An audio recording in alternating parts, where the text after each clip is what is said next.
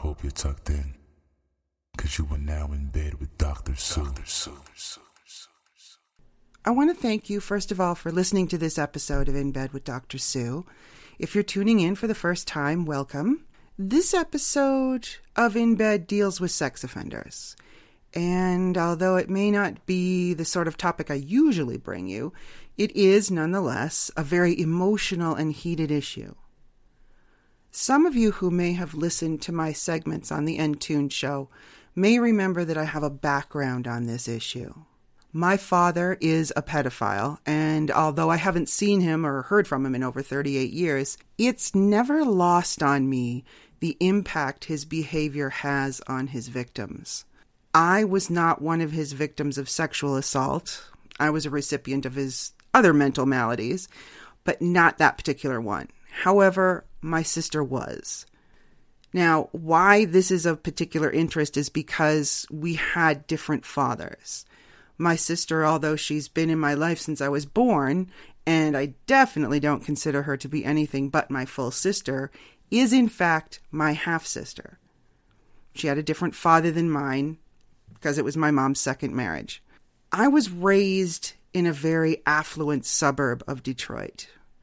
My father was a very intelligent, artistic engineer, but he was a criminal and a pedophile as well. I tell you this to point out that we were a very waspy, average family. We didn't live in the projects, and yet I grew up surrounded by not only my dysfunctional family, but my friends as well, in this idyllic little burb. So remember, things are not always as they seem. Another thing I want you to notice is a line in the sand that my father had as an offender. And this is actually really common as far as step-parents who offend against stepchildren. And that is, and I'll quote him on this, "I'd never hurt her. She's mine." And I'm not telling you this to gain sympathy at all. It's more that I want you to know that I too, as have hundreds of thousands of you, been touched by what my guest has to share with you today. It was actually my father's myriad of psychoses that got me interested in psychology in the first place. In a moment, you're going to meet Ken. No, that's not his real name. And the reason why I agreed to keep his identity secret is because he was recently granted removal of his name from the sex offender registry. And that, my friends, is not an easy thing to do. Ken is obviously a sex offender. He's going to tell you how he ended up on the sex offender registry. He's going to point out the gaping flaws in the system and a relatively inexpensive and simple way to improve some offenders' possibility of reoffending through chemical castration. Whether you're for it or against it, his argument is compelling and needs to be heard. Who better to tell you about sex offenders than an offender himself? I ask, as I always do, to keep an open mind and an open heart and learn from Ken. Those of you who have castration fantasies and paraphilias probably won't enjoy this, as we're not discussing that end of the spectrum. I'll be back with my interview of Ken in just a moment. I have a challenge to all of my listeners. As many of you may know, I have a regular segment on the N-Tune show called The Couch, where Ms. P and I discuss your questions on sex, relationships, and life. Ms. P and the N-Tune show have recently launched the State-to-State Backpack campaign, and that's to raise funds to help students living in poverty effectively learn through the collection and distribution of free school supplies and backpack safety education from chiropractor Dr. Lila Wolf. Every single dollar helps. I know that if each one of my listeners donated just $1, we could help thousands of kids. So please go to inbedwithdrsue.com, look for the Backpack Campaign banner on the right side of the site, click on that, and you'll be taken right away to Indiegogo.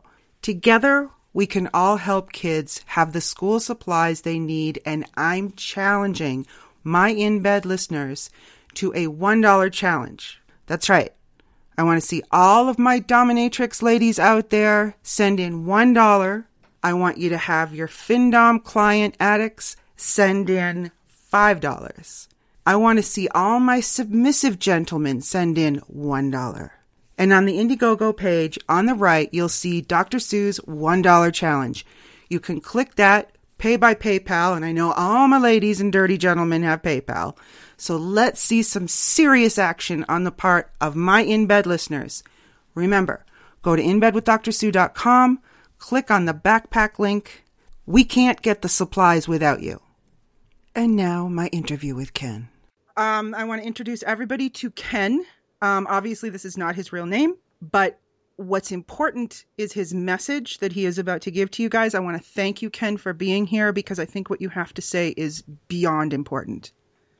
Thank you very much for this platform. So where do I start? Why don't we start with how all of this came to be? First of all, let's let everybody know at one point you were a registered sex offender, but you have just received a certificate of rehab, which, like you said, that doesn't happen, does it?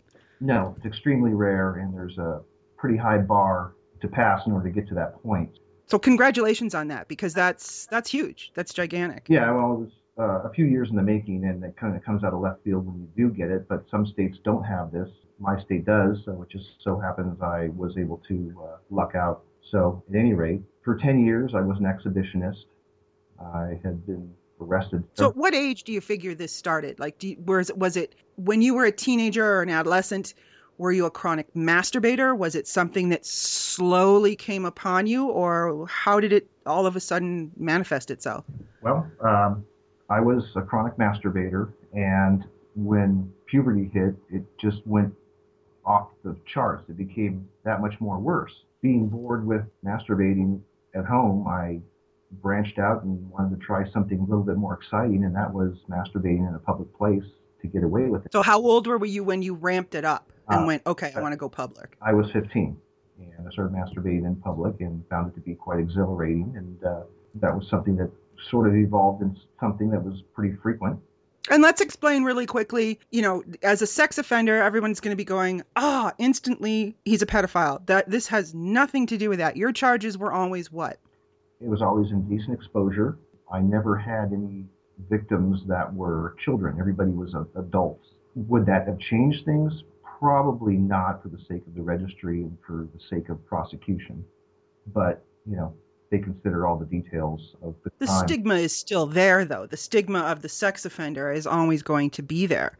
So let's go back. You're 15. You do this for the first time in public. It must give you an incredible rush. Well, it initially started out as being able to do it in a public place and get away with it. It wasn't about being seen. I did this for a couple of weeks one summer, and then... Where would you go at 15? I went to a public library. Okay. And I would be, masturbating down one of the aisles of the library, being careful that no one would see me. One of the times I got sloppy, and I didn't see these girls come up behind me, and they saw me. They doubled over laughing. And I was completely mortified because that was certainly not the plan. At the same time, it gave me this odd rush, this odd high from then on. So the humiliation was what you got that rush from? I'm sorry, say again? The humiliation was what you got that rush from? Ended up being what it was, and that ended up being something that I needed to have practically on a daily basis. Starting the next day, I would go out and seek that practically every day. So almost every day you're going, is it always the library? No, I would go to different places, stores, malls, college campuses, apartment complexes, hiking trails, try to go and expose myself and have a situation where somebody might come up upon me and see me doing that, but not in a threatening way, not in a way of jumping out of bushes per se, but more of a more subtle way, so they might notice me and see it in a fashion that's not too offensive. Is not the word. It's more of in your face, I guess you could say. And I never made eye contact with people, so oftentimes when people would see me, I never had anybody scream or go running. It was more like they were catching me doing something. Yeah, it wasn't like you were jumping out, like you said. You weren't jumping out of the bushes and, ripping your coat open like the classic, exposed guy we always see in cartoons. You were just doing your thing, and if someone happened upon you, that was better. Correct. And that's what would happen. And then if they saw me, the reactions were not quite like you would think. Nobody went running and screaming. In fact, having done this a couple thousand times, I should have been arrested far more times than I had been. Girls' reactions would be one of either they would laugh, or two, they would go get their friends. Three, they would call me names. Four, they would walk by 3 or 4 more times. And on occasion, I also had girls that would sit down next to me, like 2 feet away, and pretend to be looking for a book if I was at a library all the time when I'm sitting there masturbating. So obviously they weren't offended. Maybe it's not okay, but maybe it wasn't naturally. It wasn't going to be offense because you're not pushing it on them. You're not getting into their space. They're really getting into your space. So that's probably why you didn't get busted as often, because people would be like, oh, well, okay, yeah, you shouldn't be doing that, but I kind of intruded or something. They're going to feel more like they're intruding on you. That's what was the approach, and that was a self-preservation approach that kept me from getting arrested multiple times, of course. So you're absolutely right. So you could almost fall back on people's innate niceness.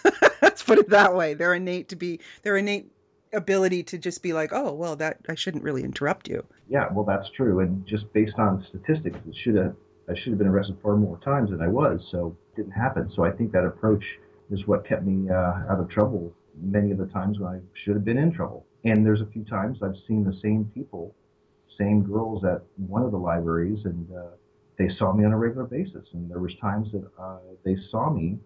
If they were studying with somebody new who hadn't been there before, oftentimes I'd hear them say, hey, let's go see if that beat-off guy is here. So So you almost started to become famous in the library. So I was this person that was entertainment, I suppose.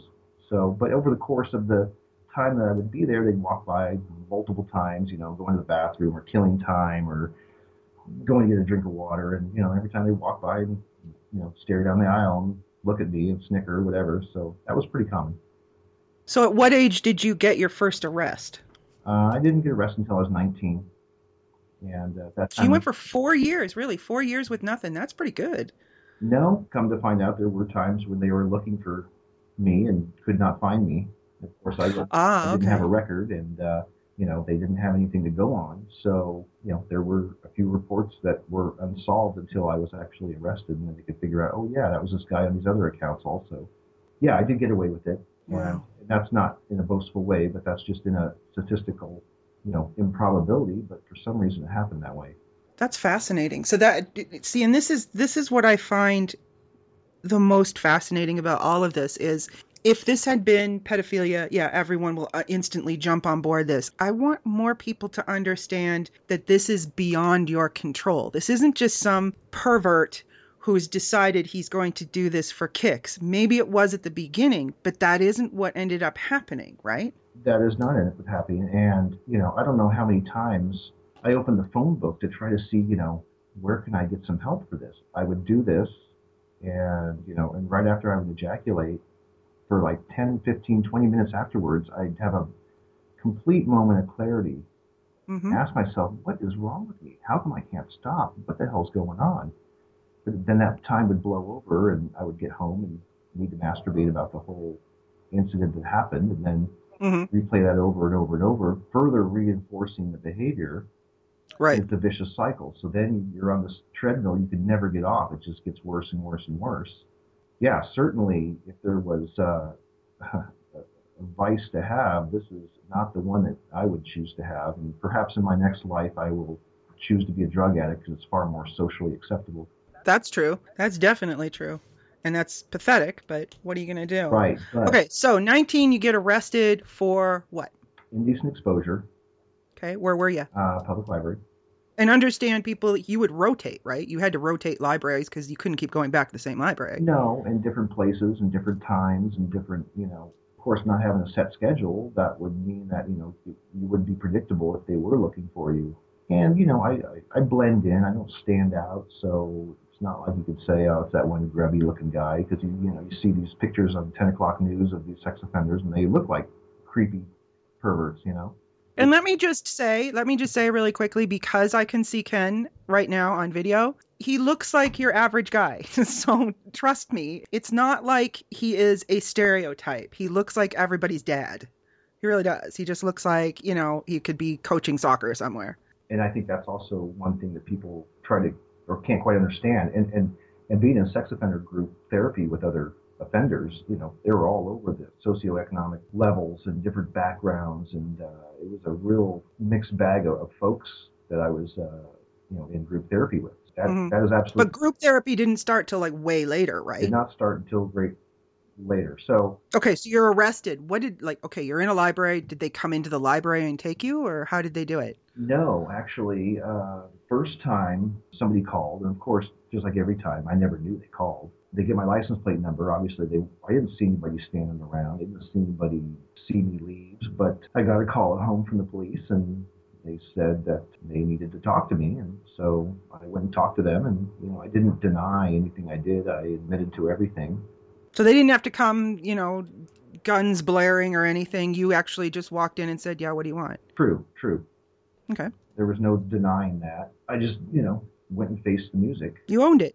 Yeah, so they took my statement. I waited for a few weeks to have not like a warrant, but the charge is actually filed, and then I had to go back in and be booked, and then wait for a court date and all that kind of good stuff.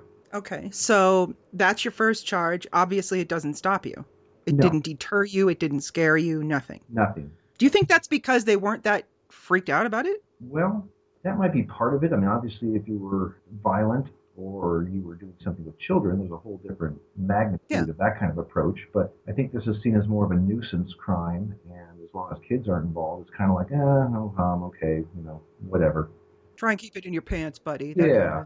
So that was so that first offense was probation, and there was really nothing to that. And for some reason, on that offense, there was no court order to get counseling. But I remember heeding the advice of probation officer and doing that, but not knowing anything about any of this stuff at that time.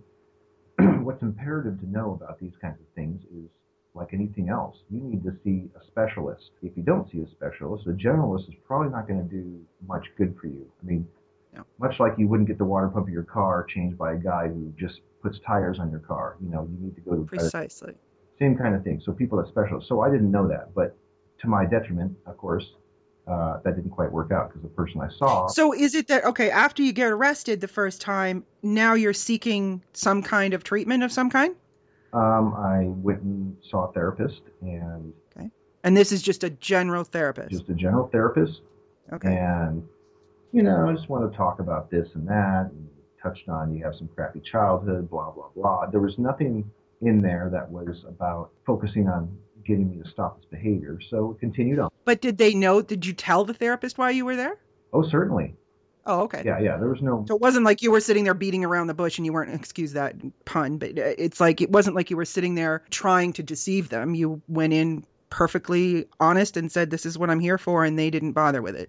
They didn't bother with it. I didn't mince words about why I was there. I needed to stop, and that was not very helpful. So, I think probably after about 3 or 4 visits, I just stopped going. I wasn't compelled to go. I wasn't required to go, and continued back with the behavior. So all during your probation, you're still doing it? Still doing it, rotating around a little bit more, kind of starting to go a little bit further away from, where I lived, starting to be, a little bit more observant and careful. So now you're getting a little bit more stealth. A little bit more stealth. A little bit more going with gut instinct on what might not be right. Or there was one person that has a different tone or flavor to it than if there's 2 girls. 2, they might not think together that it's so bad. 2 people might sit there and kind of giggle and laugh and have it a joke amongst themselves, whereas one person may take it more offensively, right? Correct. Anyway, I focused on ways that would be a little bit more self-preserving in that regards. So that's right. What I did. Was able to go through a number of years and through the probation and not get arrested. I made it through that. So at this point, you're not considered a registered sex offender? No. Okay. In this state, the first one, you get a pass. Some states, on the first one, you don't get a pass and you're automatically a sex offender right away. Okay, so this carries on to when do you get arrested the next time? So the next time, several years down the road, I'm out and about doing this at several different places. Again, this time, I used to frequent college campus libraries as well. I'd go there and masturbate, and I had to be a little more careful because it's it's campus and all that kind of stuff. So pretty much was able to be a little bit more selective and get away with it.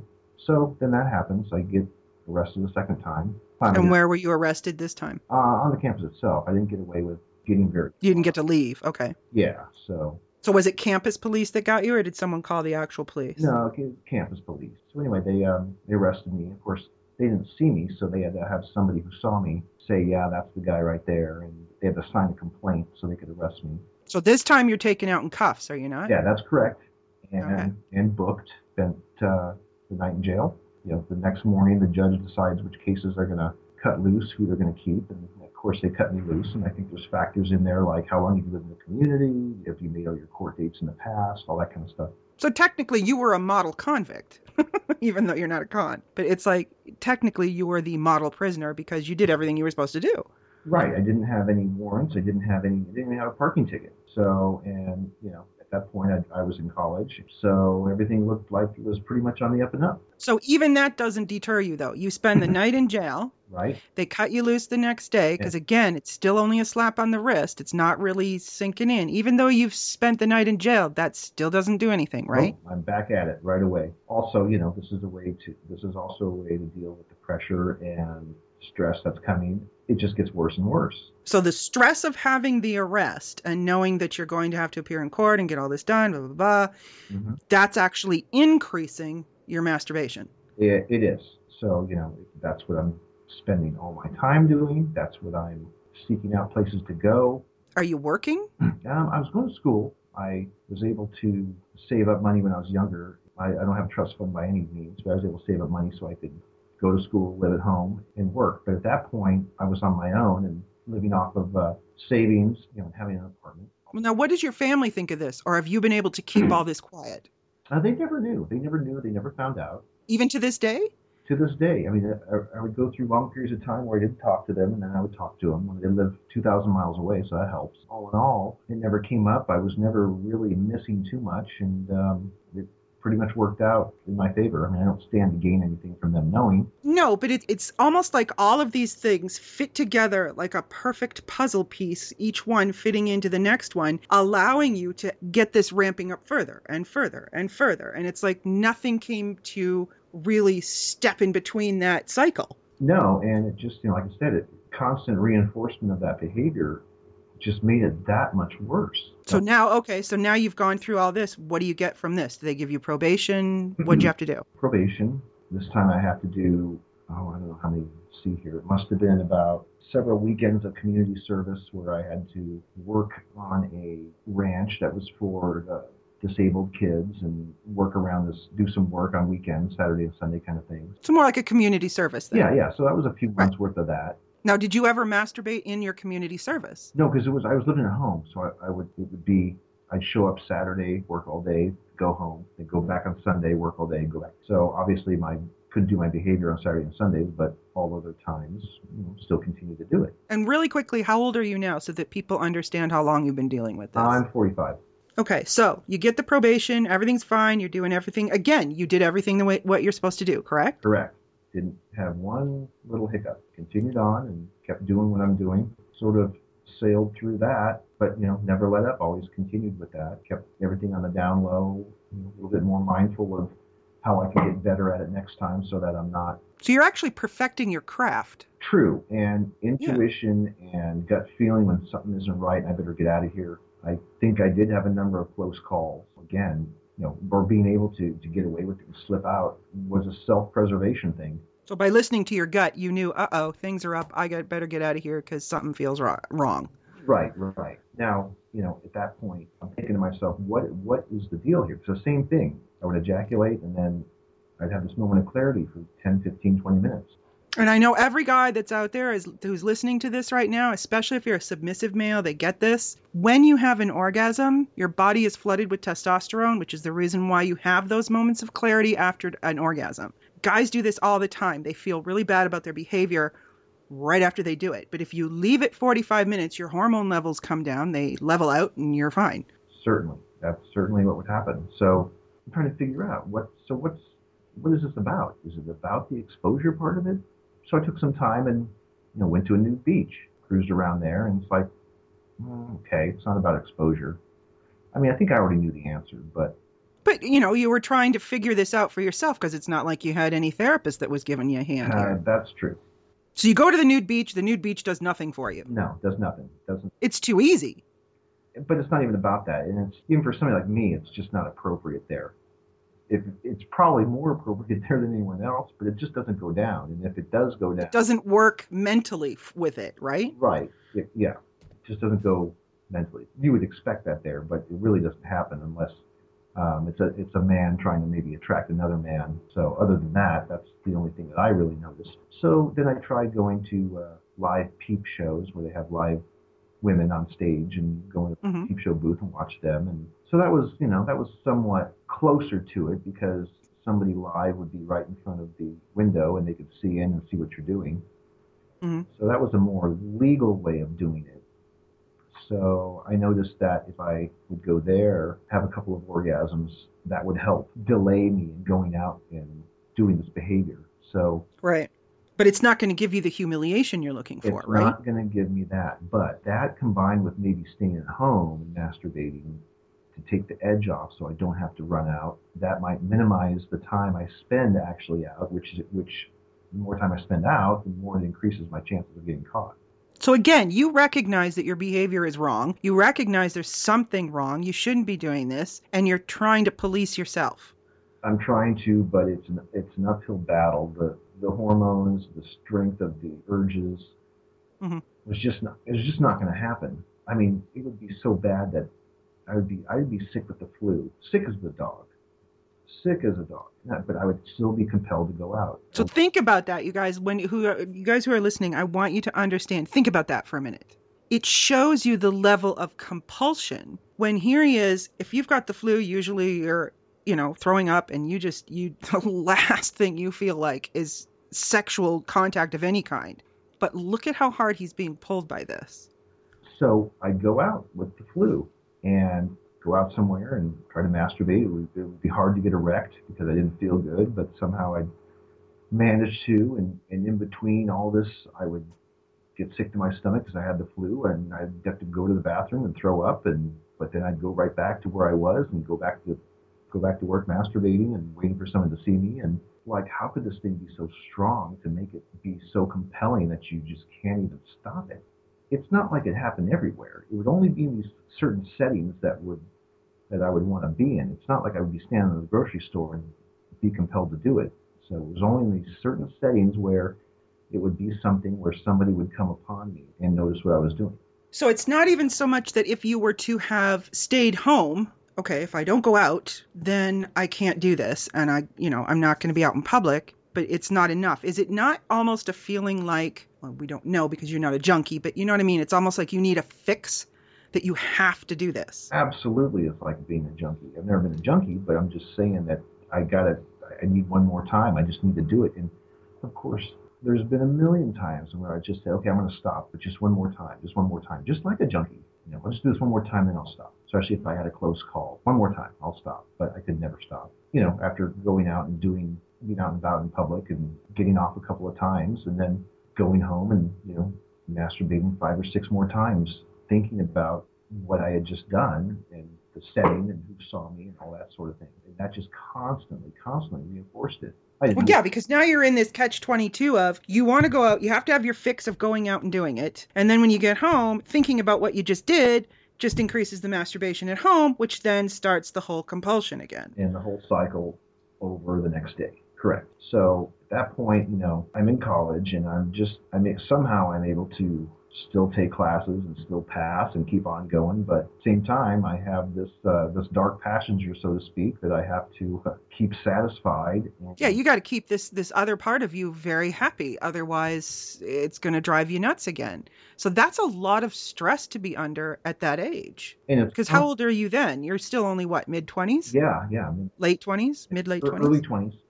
Doing that, going to school, passing, getting through classes and all this kind of stuff. And as soon as class is over for the day, I'm out and about doing my behavior again. It's a continuous thing. Now, at this point, I actually see a therapist who specializes in this. So this is now someone who is classified as a sex therapist? I don't think a sex therapist, probably on the surface, somebody who's a therapist that deals with sexual issues, but this is somebody who deals with sex offenders.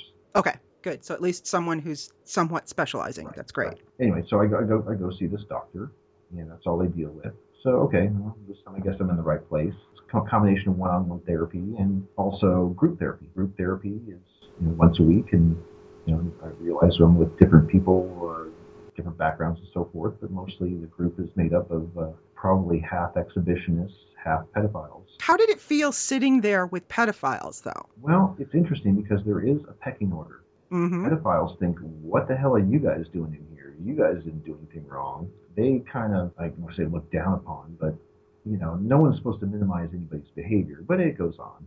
Certainly they were wondering what people like us were there, but the thing about the group makeup is all the exhibitionists were repeat offenders, whereas not all of the pedophiles were repeat offenders. There was more first-time pedophile offenders than exhibitionists. So there was a number of exhibitionists that were multiple repeat offenders. I think there was one guy who's been arrested like 8 or 9 times. And at this point, you'd only been arrested twice, right? So, okay, I go through this.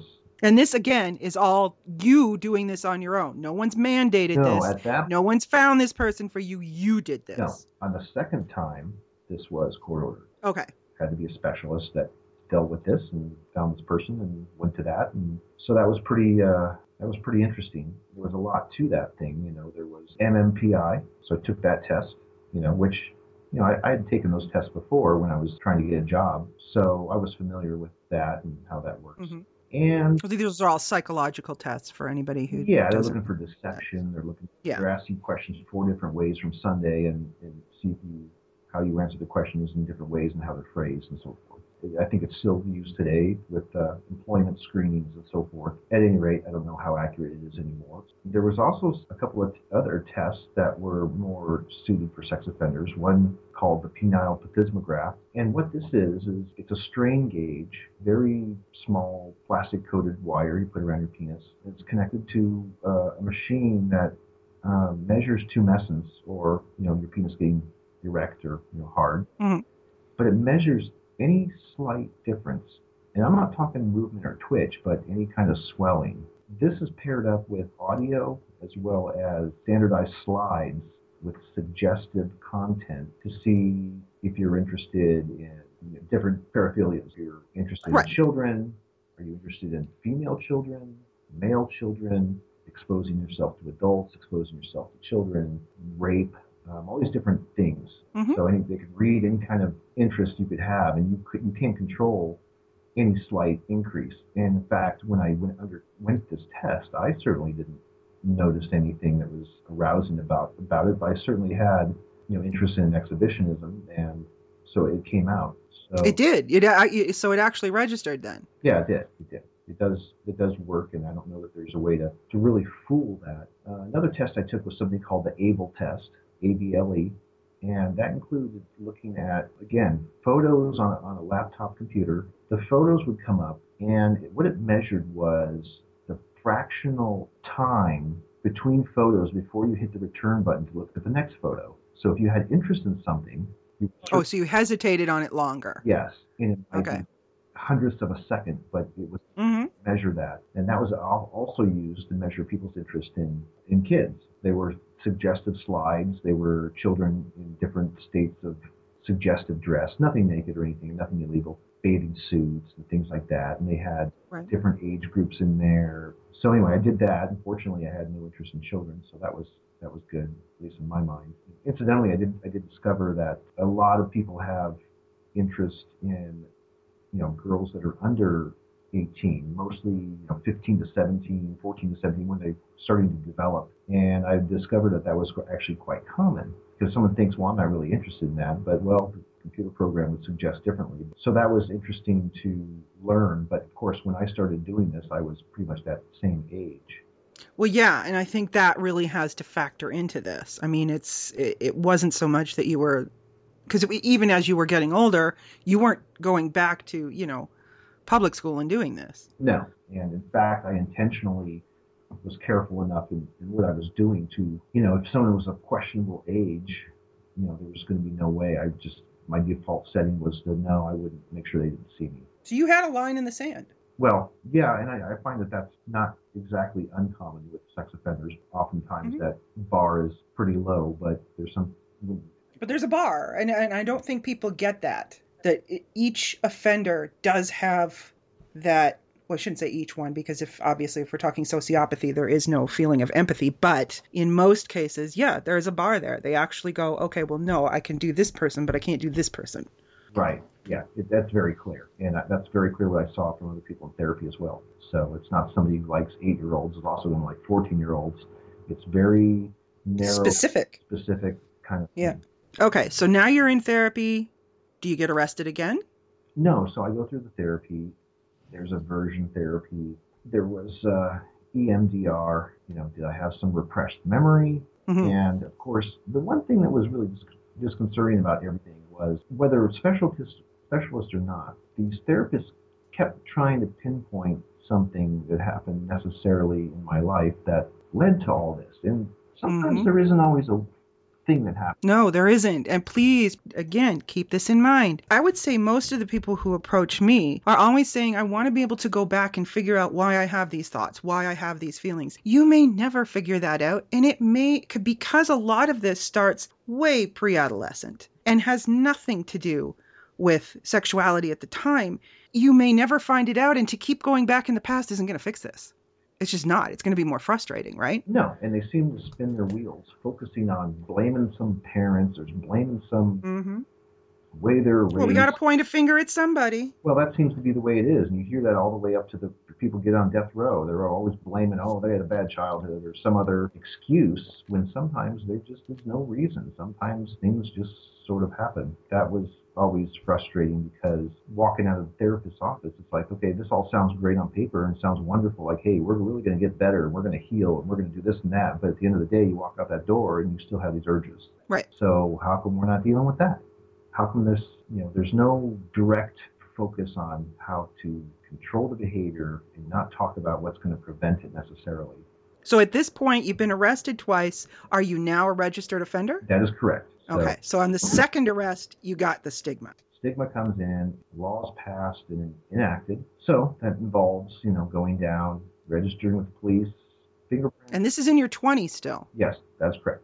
Wow. Fingerprints, photographs. They have you come in for an interview, and you have to do this every year. And then you also you carry a card with you that you have to present to law enforcement should you have contact with them that says you're a registered sex offender. And so you get pulled over by somebody because you're speeding, for example. Yes. You got to pull out a registered sex offender card along with your license. That's correct. Now, when they run you also, they're going to find that out, but you're supposed to let them know. At that point, it's pretty interesting, because the conversation now in the group is nothing but the stigma and people not being able to find a place to live and all these different things that maybe somebody hadn't thought of that's coming to pass. Is this scaring you, though? Because now you've got to tell people where you're living. People get to know all about you because it's public now. Yeah. How are you able to deal with that? Well, it's abstract. So I continue, keep on keeping on. So I'm still doing my behavior and doing... So despite everything, you're going to group therapy, you're doing your individual therapy, you're doing everything you're supposed to do. Right. It's not working. No. In the one-on-one therapy, the cornerstone of sex offender treatment is masturbatory reconditioning. I never understood how that's going to work, because I've been doing what I've been doing at that point, 8 years or so, getting off. How did they propose this reconditioning? What did they want?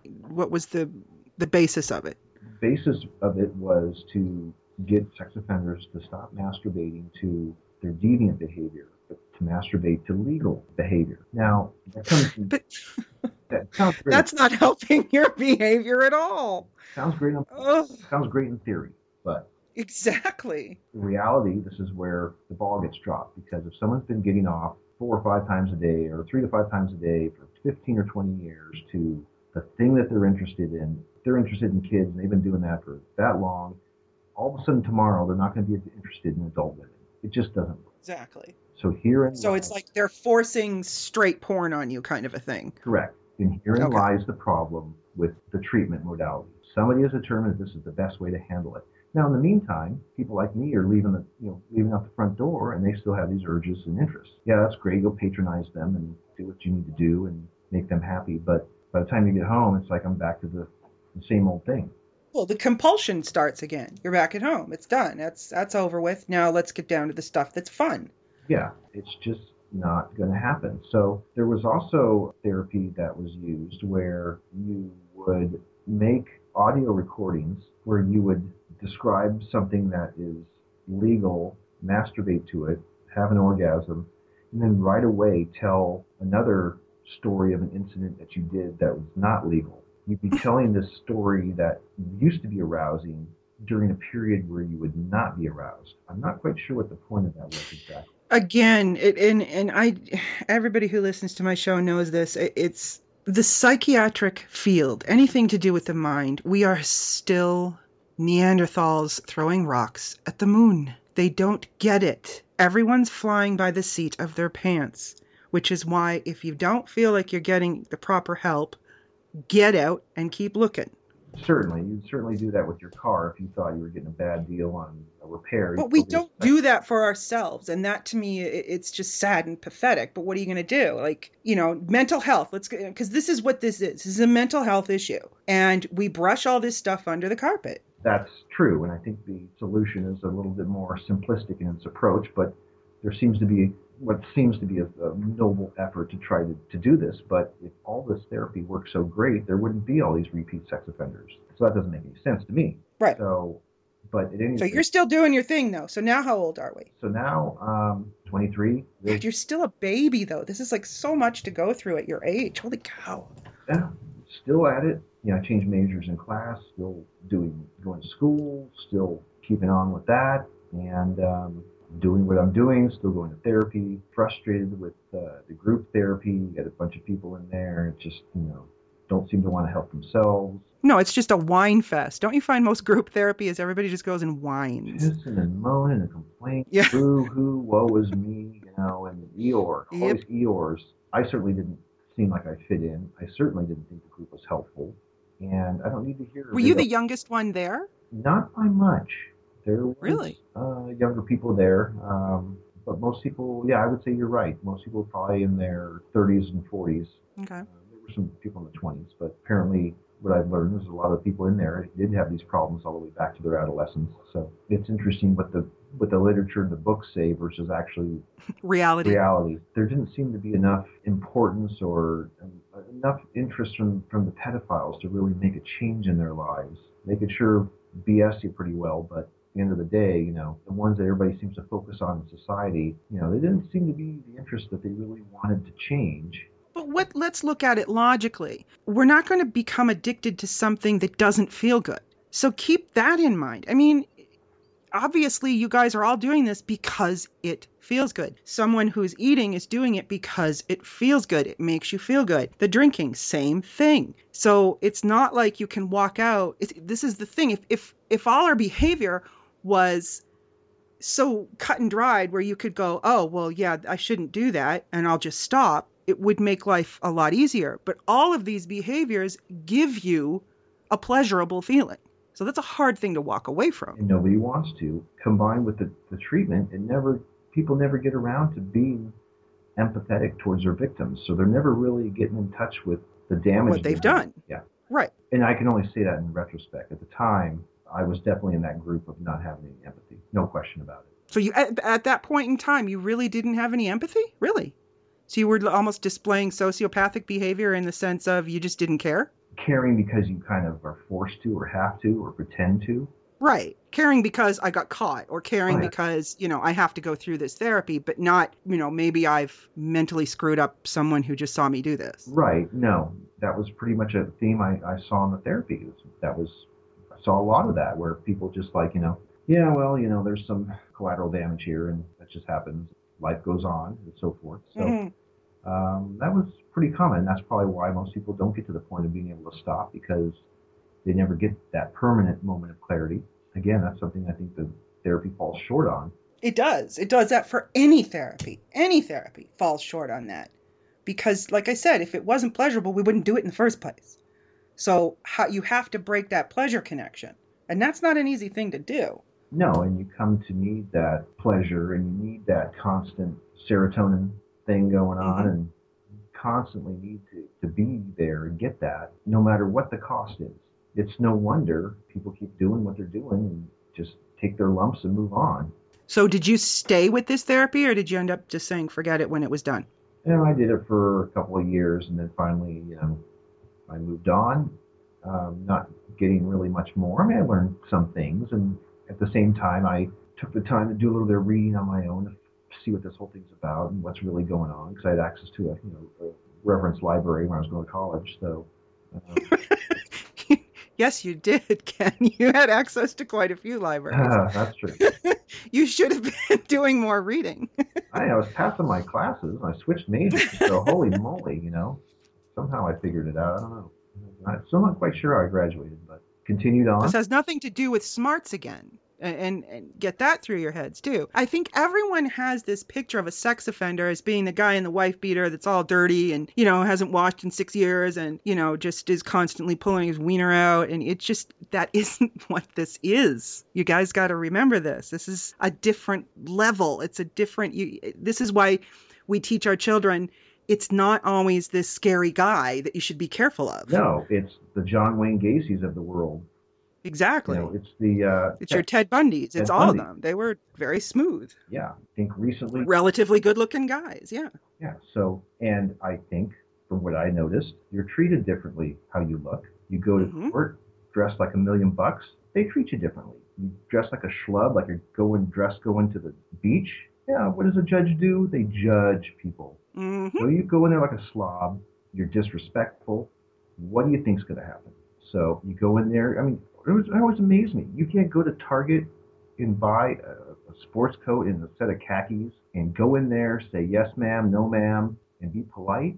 I mean, that costs you nothing. But I saw it time and time again. People got treated not poorly, but they got what they deserved. It seemed like. But you go in there, respectful, dress like you mean business, and they treat you differently. So I think I benefited from how I presented myself, how I came across, and how I looked. I offered that advice to people in the group because as I saw the stigma being a sex offender, I thought, maybe don't look like a slob, maybe clean up your act a little bit, because when you look some way and it's not how somebody suspects you would look, it kind of, people have second thoughts. But if you look like that guy on the 10 o'clock news, they're going to throw the book at you. Yeah. So you learned actually how to play the system, if you think about it. Yeah, well, I think that's why, I never really got serious punishment because, they always kick the can down the road. This is just a nuisance kind of crime. And certainly there are more than a couple of serious crimes that can get you on the sex offender registry. And I don't think people understand that. There's a half a dozen crimes you could do that get you on that. I mean, something as simple as stealing underpants can get you on the sex offender registry because it's sexually oriented. So anything sexually oriented can possibly get you on that sex offender list. Right. You don't have to touch anyone or mess with a child to get on there. I mean, there's plenty of cases where people are, urinating in public. And I would think that's a separate kind of crime, but it just depends on how they go about prosecuting it. At any rate, I think the big question, and occasionally I come across people that will say, well, what did you do? Because the devil's in the details. It's not about necessarily the title, but there's people that do know that could be these other things, and there's always more to the story. And the thing that comes to mind with group therapy, and this is, and when you said, okay, well, I was talking to the guys in therapy and told them maybe they should clean up their act when they go to the courtroom. Is it not just you guys all sitting around, and because this is what people are going to be thinking, trading secrets? How do you do it? Okay, well, why don't you do this? Or why don't you go here? This is where I go. Why don't you go here? Does that go on? You're not the only person who I've heard that from. Yeah, they think it's just a matter of, exchanging ideas like it's a knitting class or something, but absolutely not. There was none of that. There was no reinforcing behavior, and there was no minimizing of other people's behavior. So there was none of that. It was moderated by a therapist, which I don't think is such a great idea. I don't know why they don't have more offenders moderating it, because unless you've been in those shoes, which I think in AA and NA they usually have addicts also moderating those settings. I don't know why they don't have sex offenders moderating their own. Because of the fear of what I just said.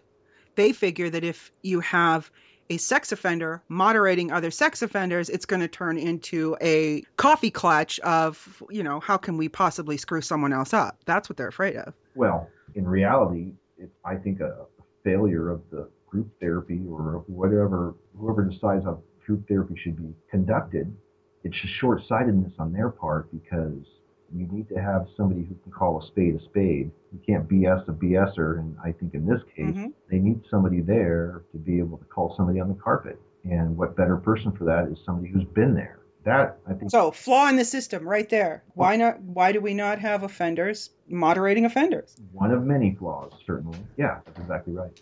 Okay, so now where do we go? So now you're still doing your therapy. I'm assuming you're doing probation. Again, you're doing everything what you're supposed to do. Right. But you're still doing the behavior. Still doing the behavior. Doesn't matter. Still honing my skills and getting away with it. There's no stopping it. So despite the fact that you're and I would imagine, because I get the feeling from you that you were making, or maybe you weren't at that point in time, were you making a real effort to try and stop this when you were going to therapy? Or were you just going through the motions at this point? Going through the motions, and again, trying to go to the peep show or masturbate at home and try to delay the inevitable with limited success, of course. So how many more years does that go on? That goes on another 3 years, and I also went so far as to pick up prostitutes and pay them to watch me masturbate. But that wouldn't work either, because again, the humiliation factor isn't quite there. Sure, they could sit there and call you names, but they're hookers. It doesn't work. No, I think it's just a matter of carrying on a conversation, and the fact I'm doing that and they're right there. So not quite the same, but maybe there was a little bit different when there was somebody new. But it still wasn't enough, right? No, still wasn't enough, but it was just another way of going about possibly fixing it. Yeah. Really? Yeah. That didn't work, so I'm carrying on and navigating the different things in life that comes with you having that stigma. I get arrested again. At this point, it's sort of coming to a head, because at that point I'm a repeat offender. Now, are you still in therapy when you get arrested the third time? No, I was out. I was done. Okay. So where was this one? What happened with this arrest? Where were you? This one, I was around a mall, moving around, not staying there too often, but, somebody saw me down one of the aisles of one of the stores. So, again, same kind of thing happened. Police didn't see me, but they eventually caught up to me as I was leaving, and, that's the guy right there. Again, I get arrested and get booked, and, I'm only in for a couple hours. They cut me loose with a court date and so forth. Again, it's still a slap on the wrist, and it's not anything that's deterring you. It's not deterring me. In fact, between the time I had that arrest and my court date, I got arrested again. Oh, my God. So how old are you now? Now I'm 25. God. So 4 arrests by the age of 25. Yeah. Wow. Anyway, at that point, not too good. So I was in jail overnight. This time it was not that good. I was facing going to court on 2 charges. And, so this time, I ended up doing time in a program where I had to actually be in kind of a pseudo jail for 3 months. So would that be considered more of like a rehab kind of a situation where they pull you out and now you have to be 24/7 in what they quote unquote is consider therapy? Yeah. Well, it's not an inpatient or anything like that. You're staying and you're kind of in jail overnight or during the day if you don't have school or work. You can go to work. You can only leave this place to go to work or go to a school. Okay, so similar to like a halfway house, like you have to report back in. Okay. Exactly. Yeah. Been subject to. And so this is probably to try to keep you off the streets, right? Yeah, and they drug test you and everything like that. But come to find out, they don't really let this program be open to sex offenders. So it's normally not. So it's mostly drug offenders, DUI people with like 3 or 4 DUIs, that sort of thing. Right. So now that you're sleeping there, does your family not notice, or because you're still living away and nobody even notices what's going on? Oh, they live away, and I talk on the phone during the day, so that's not a problem. Okay. So they don't know that I'm not living where I was living. That worked out fairly fine. I got through that, and it's some different things, having your different idea there, having your liberty taken away. So still didn't deter you, though. No, I did my time there, and of course, my behavior was somewhat suppressed by virtue of the fact I couldn't go out and do it. But as soon as I had the chance, I certainly did. So it didn't help at all. So in the case of, if you were to look at it as a junkie, okay, we've now taken you off the street. You are now going cold turkey. Let's hope this does something, because we're not allowing you to go out and do this anymore. You have no chance to go out and do this anymore because you have to report in, and it's not working. Right. No. And I'm back to the therapist I used to be at. Again, not uncommon. Slipped up and fell back into the ways, but actually I never stopped. There I was, back in there. So even when you were in this quote unquote like rehabby halfway thing, were you still able to get out there and masturbate? No, Oh, okay. it wasn't any extra time because you had to count for all your time. You Okay. had to be somewhere. You were either there or you were at Or school, somewhere work, else that was or accounted therapy, for. but Right. there was no other. You're out and about somewhere. So that did stop you for a little while. But during that time, what's the craving like? Well, I had thousands of instances to masturbate to, and I found that to be the case with the other people I talked to that had actually done prison time.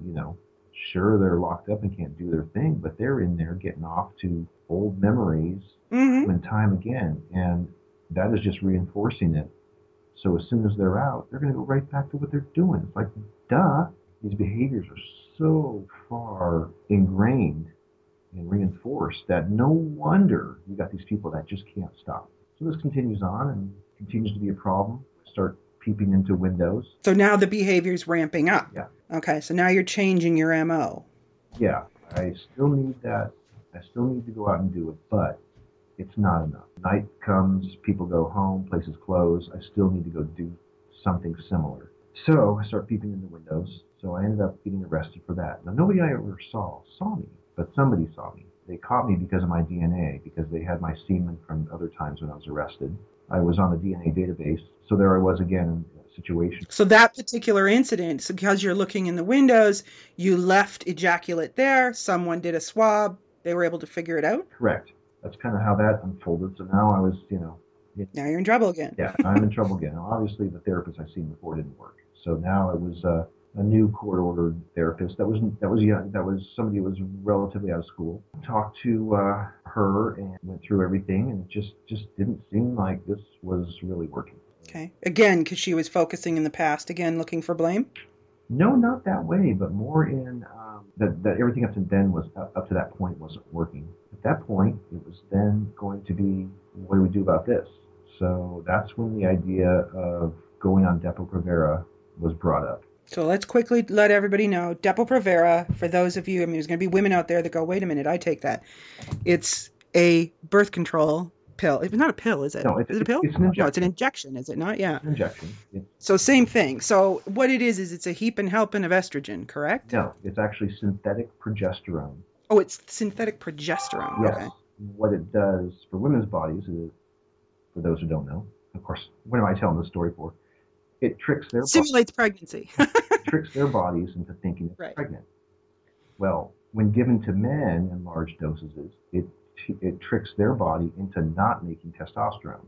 i.e. chemical castration. Chemical castration. The use of this goes back early 80s. I think it was discovered that this worked for this because of the need for, when you get prostate cancer, back in the day, if you had advanced prostate cancer, they would actually physically castrate you because the testosterone is like fertilizer for the cancer. Mm-hmm. So to this day, the treatment now, once it's determined that you do have prostate cancer, is chemical castration using something called Depo-Provera or something called Lupron.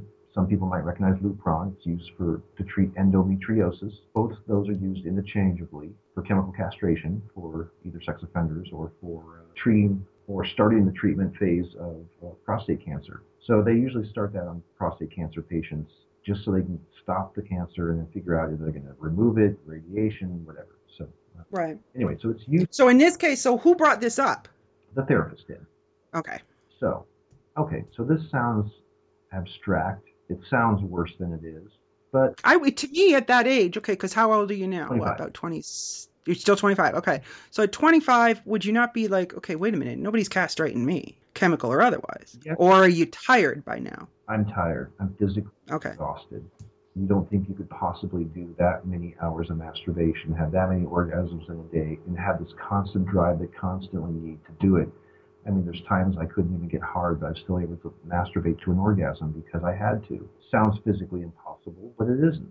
So at this point, I'm open to new ideas. Okay, here's this concept. Well, back to the reference library. This time for, reference.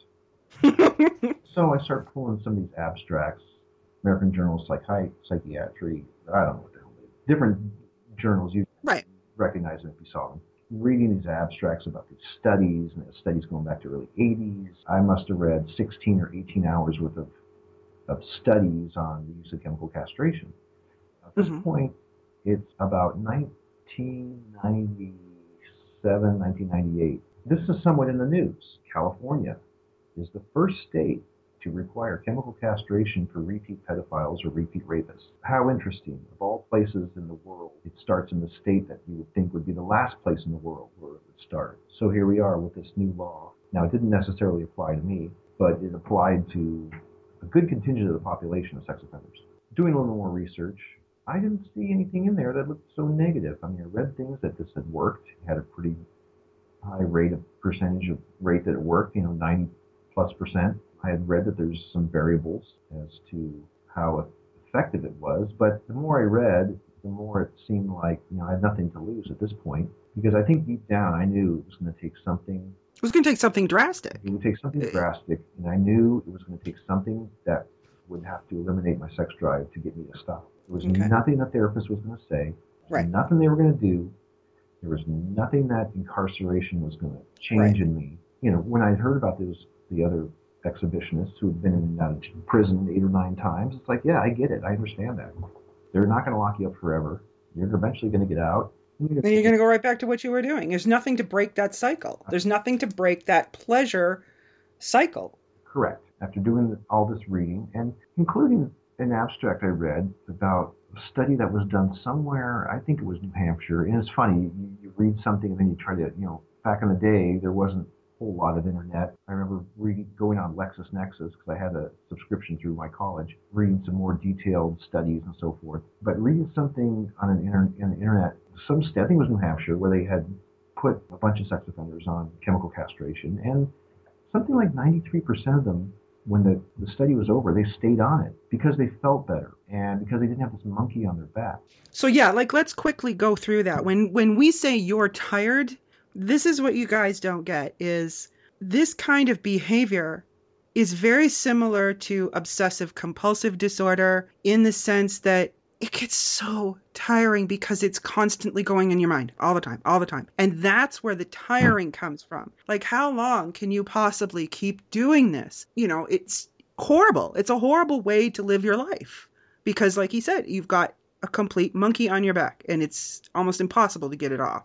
And where does it end? It keeps going and going. And, I ended up with sore on my penis from so much masturbating that I would have to switch hands for a couple of days, and I'd train my other hand and, do that for half the week so my sore would heal, but, it would be uncomfortable, but I had to do it. I mean, how could something be so crazy like that? It's the dumbest thing in the world, but it happens. And you didn't come from any wacky background. It's not like this guy was, raped as a kid and all this other. It's just, this is a chemical imbalance in your head. Yeah, I had intact family. Nobody was beaten or abused. We didn't live in a van down by the river, and everything was on the up and up. Somehow this is what befell me, and this is sort of how it ended up. But at that point, thinking about, it's not rational. It's not logical. It just doesn't work that way. It just doesn't make any sense to be this way, but that's just the way it is. How do I get rid of this drive? How do I stop this? Nothing you say, nothing anybody can say is going to make me stop. Yeah, all the talking in the world isn't going to stop this behavior. It's not. Not at all. So here I am. Okay, did the research. Haven't seen anything that sounds objectionable. There's some side effects, but, everything's got side effects. So I decide that's the course of action, and I agree to it. Let's give it a shot. Except there's a little problem, that there's nobody that has experience with this. Here we go, people making laws and don't have a way to really put the law into effect because there's nobody willing to give it. So again, there's another stumbling block within the system. Correct. Okay, now you've got, here, we have this drug that's going to help you stop this behavior, but we don't have a doctor that can give it to you. Correct. Here I am. Ridiculous. I'm cold calling, trying to find somebody who either has experience with it or is willing to give it to me. Dead end after dead end after dead end. Either they don't return the call or they give me some other bullshit excuse like, oh, I don't have experience with that and I don't want you to be a guinea pig. Do you not think it came more from the fact that the doctors didn't want to possibly get involved with a sex offender? They didn't want to go down that road. It's just too icky for them. That's absolutely the case, because there was no way of getting around the fact that why I'm calling them for and what I'm saying. Now, oftentimes when I would call, I would actually often talk to one of their head nurses, and then they would relay the message to the doctor and so forth. So I don't blame them. It's ultimately lied with the doctor. Would lie with the doctor, and whether the doctor would call me back, or someone would call to explain the doctor's position, or there would be no call back because they don't want to have anything to do with somebody like me. But when the rubber hits the road, somebody's behavior like mine or worse impacts their family. Oh, it's a whole different story then. So having to be my own advocate has been something that's kind of always been a constant theme. It just so happens that lucky number 13, the 13th call I made was the doctor who was willing to listen and willing to meet with me and go over it. And again, it was a doctor who was recently out of school and kind of open to new things. So I met with her and explained everything, brought a bunch of the abstracts and research I had brought, and she agreed to review it overnight and called me the next day and said, sure, we'll get going on this. So, and the other reason why this is, people go, okay, well, why don't you just take the shot? What's the big deal? Someone throws a shot in your arm. Because we're talking dosage issues here. Correct. It's not so simple. Now, the literature seems to suggest that the dosages are all over the board, anywhere from 300 milligrams to 800 or 900 milligrams. Now, that can be per week, every 2 weeks. It just depends. There's a big range there because there's a lot of variables. Your weight, your metabolism, your testosterone levels. So oftentimes it's hit and miss, trial and error to get the dosage right. But it can be Which is done. why I think a lot of offenders come back and say it doesn't work. I would agree with that 100%. I think you need to get the dosage right. If not, start high, work low. That was how it worked for me. Found, the happy medium with that dosage that worked. But it ended up... So how long did it take you to get that dosage down, though? It took a couple of months. Mm-hmm. When you stop taking the depot, it takes 6 to 8 weeks to wear off. If you missed a shot, it wouldn't be the end of the world. And how often would you need the shot? So I would go every 2 weeks and get 2 injections. So I would take a total of 300 milligrams every 2 weeks. And the injections are what, just in your arm? You get in the arm, thigh, or in your hip. I would get them in my hip. I would get one on each side. So it's just a subcutaneous. They don't have to No. It's intramuscular. Right, okay. So they would stick you pretty good in the muscle. And I never got used to that. At any rate, it seemed to work. I couldn't believe it. So I initially went up. So what did you start to feel? How did you know that it was working? Your sex drive obviously started to diminish, right? Very slightly, but by about the third day, I didn't really have any. That quick? Yeah, and your mileage may vary, of course. The compulsion in me, I certainly tried, but I couldn't get erect. I couldn't get my sensitivity for arousal went down, so I wasn't able to get stimulated to get erect, and I just kind of gave up. That was sort of the end of it. There was no more being sexual. And now during this time, are you feeling sad because you don't do it, or are you going, oh, thank God? Yeah, the latter certainly was what a relief. Because it's like being a hamster on a wheel. You're going and going and going and going, and this allowed you to get off the wheel for 5 minutes. Holy moly, unbelievable. How is it something so simple could, affect something that's so complicated? And I always maintain that this is a relatively simple and inexpensive solution to a complex problem. But how is it that this couple $100 worth of shots every month can get this monkey off my back and get this stopped? It's incredible. And more importantly, how come this wasn't done years ago? How come it's getting these multiple arrests to get to this point? That's ridiculous. So this seems to be what seems to work. And so now you've been on this for how long? I have taken Depo for 15 years straight. Okay. And straight, like no, you never took any breaks. Never took any breaks, and then I take it sort of as needed. Few months out of the year is what I take it now. So I still use it. The other part of the year, I take something called Paxil. Okay, so in the case, so the antidepressant is actually working in the off months. In the off months, it's just enough to bring my libido down a little bit, help with the compulsion.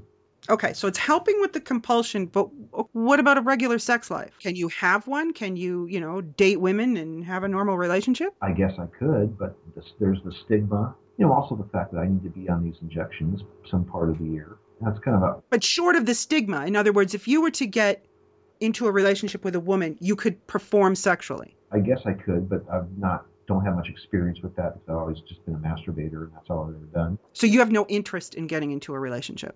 Not really. I've always been a loner and have this facade that I carry on in my professional life, and I avoid mixed company when I can, and I can carry on and seem like I'm one of the guys and so forth, but I'm not. How does that make you feel? Well, I'm clearly different, and that's just the way I am. So you've accepted it, and let's accept it and move forward, because the opposite, or I should say the opposite would be for you to get back on the wheel again. Well, that's true, but see, what has helped is me being able to admit to myself who I am and what I am.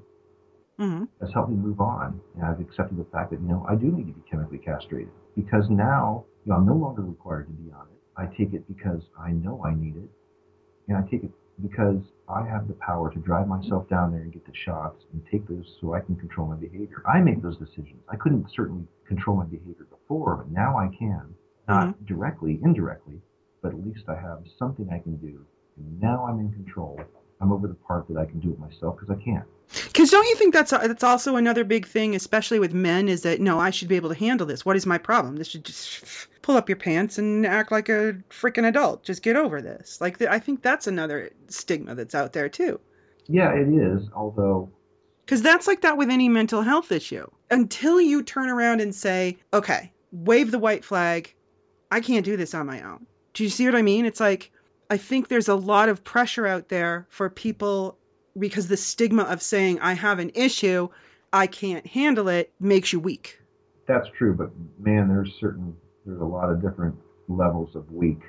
Oh, sure there is. You choose your poison, I suppose, but the clarity I got once I started with the depot, and I got out of the testosterone haze, and I could see clearly, that was something I didn't want to get back into. Once I got the monkey off my back and I could see how I felt, wow, I want to stay this way. And then I could finally... So clear was actually better for you. Clear was better. And then I could actually see, holy mackerel, there was probably over 1,000 people that had seen me over the years. That many people saw me. Now I was able to quantify the damage. Maybe there were people that were mentally impacted by my behavior, maybe... When did you get the empathy back? Was that when you went on the depot? Yeah. And that's another thing you will not see in any studies. I've also, there's been a couple people in the group that have been on depot, but not nearly as many that should be. But I found that to be a common trait, aside from also making you more docile and more calm, to a certain degree, more submissive, I guess.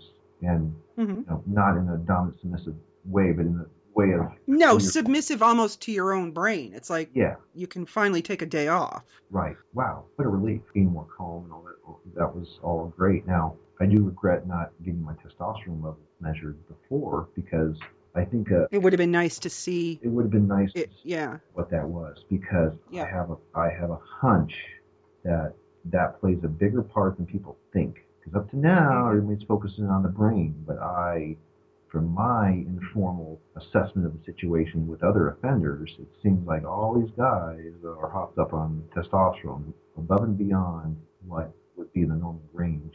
And that doesn't help. So it seems like such a simple thing to do. Why aren't we taking these sex offenders, testing their testosterone levels, and if they're way off the chart, why aren't we putting them on depot? What is the big problem? Well, there seems to be a contingent of our population that seems to think that perpetrators have rights and that we couldn't do this to them. But most perpetrators, hold on one second, most of the guys that I have spoken to want this. They're begging for this because they're tired of the wheel. So if someone's asking for it, let them have it. Well, here's a great anecdotal story for you. There was one offender I'd met who had been on depot for, 15 years. He got sick of the shots and decided he wanted to get physically castrated. He couldn't find anybody who would do it for the life of him. It took him, 8 or 9 months to find somebody who would do it. He had all these kind of excuses he heard. Oh, well, we don't remove perfectly good body parts, or, oh, well, we don't want to be involved, blah, blah, blah. Yet if you want to get a sex change operation, hey, no problem, step right up, we'll take care of you. So anyway, he finally got it done and was pretty happy with not having to go and get shots every couple of weeks. And did it work for him? Because I've heard some cases that doesn't work either. Well, your adrenal glands produce maybe 10% of your testosterone, which is why you make testosterone as well. So testicles, you have adrenal glands. So again, it's being able to check the levels before and after, and that's pretty routine. And I think I've read somewhere where somebody can try to stimulate themselves and maybe get a half an erection, but generally there isn't the drive to do it. But let's say any of these treatments were not 100%. Let's say they're 92%. Hey, isn't that better? Isn't that better? Yeah. It seems like a no-brainer. Let's not argue about 10 percentage points one way or the other. We're in the we're in the 90th percentile here. What's the problem? We're making And see, and you're advocating this because you've done it. You were a past offender.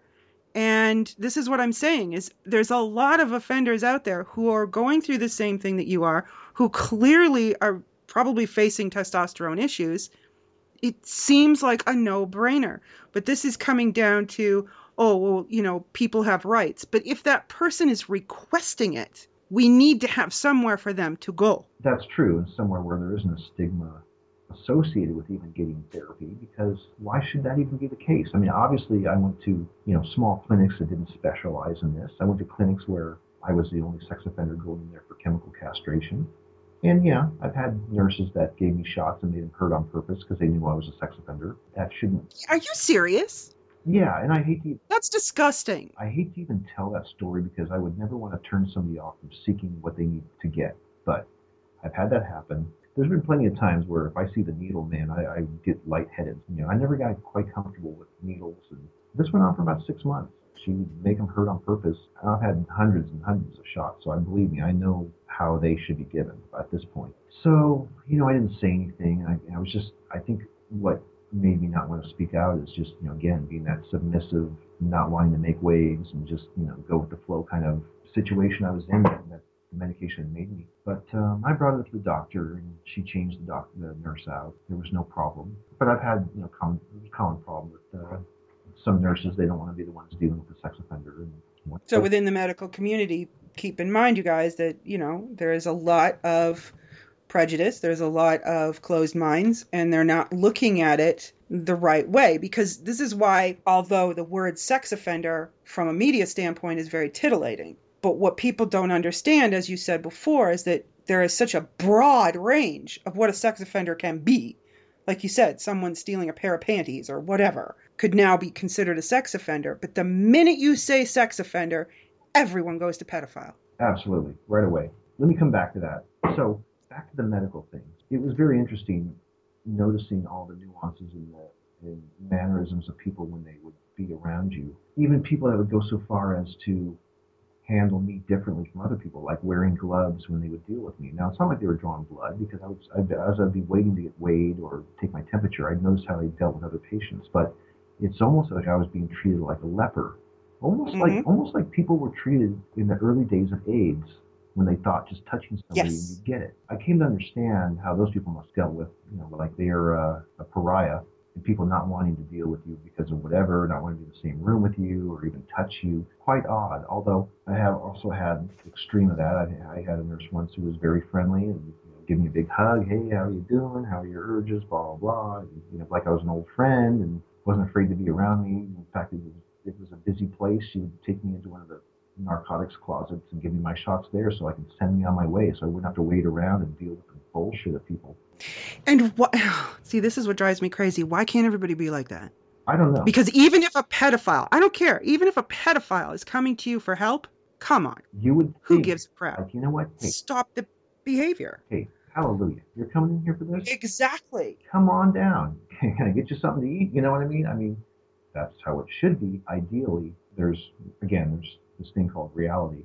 And the people you would think would be the most open-minded and understanding are the least open-minded and understanding. And it's very interesting how people don't really want to do or have anything to do with somebody like me unless they have half a brain and are able to analyze the situation. I mean, the people taking me in for my shots shouldn't be worried about me doing anything because I'm not capable of doing anything.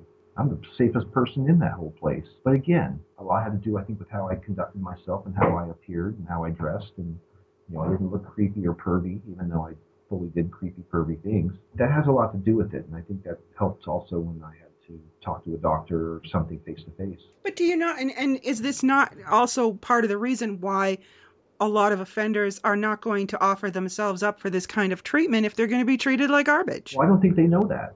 They don't know that. Having probation officers that are condescending, halfway humiliating, and so forth, that's not going to help somebody change their behavior or be better or get better. Attitude, that was not helpful. But when the system's broken, the system's broken. So I don't blame them. They're probably probation officers I've had, probably just disgruntled employees, and and so forth, knowing that the system is far from. Well, and let's face it, and you're talking probation, you are talking the, lowest common denominator of who they're dealing with. It would get on your nerves after a while, I would imagine. Yes, the liars and the Yeah. doctors and everybody else.